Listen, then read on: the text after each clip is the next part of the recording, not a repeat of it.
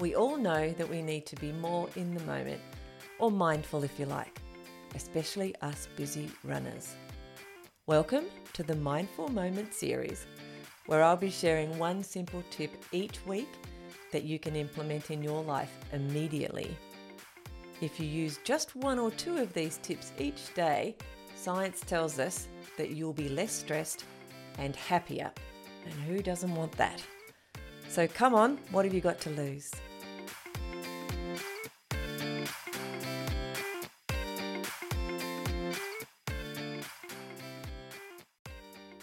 Mindful Moments tip number 12. Stop multitasking.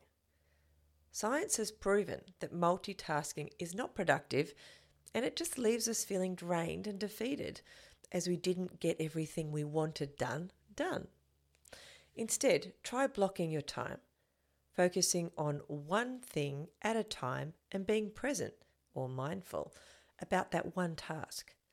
As a bonus tip, focusing on harder tasks and those that you can tick off quickly first thing in the morning, that'll set you up to have a great day. The harder tasks, because you are more mentally capable first thing in the morning, and the quicker ones, because a few wins to start the day, well, it always feels great.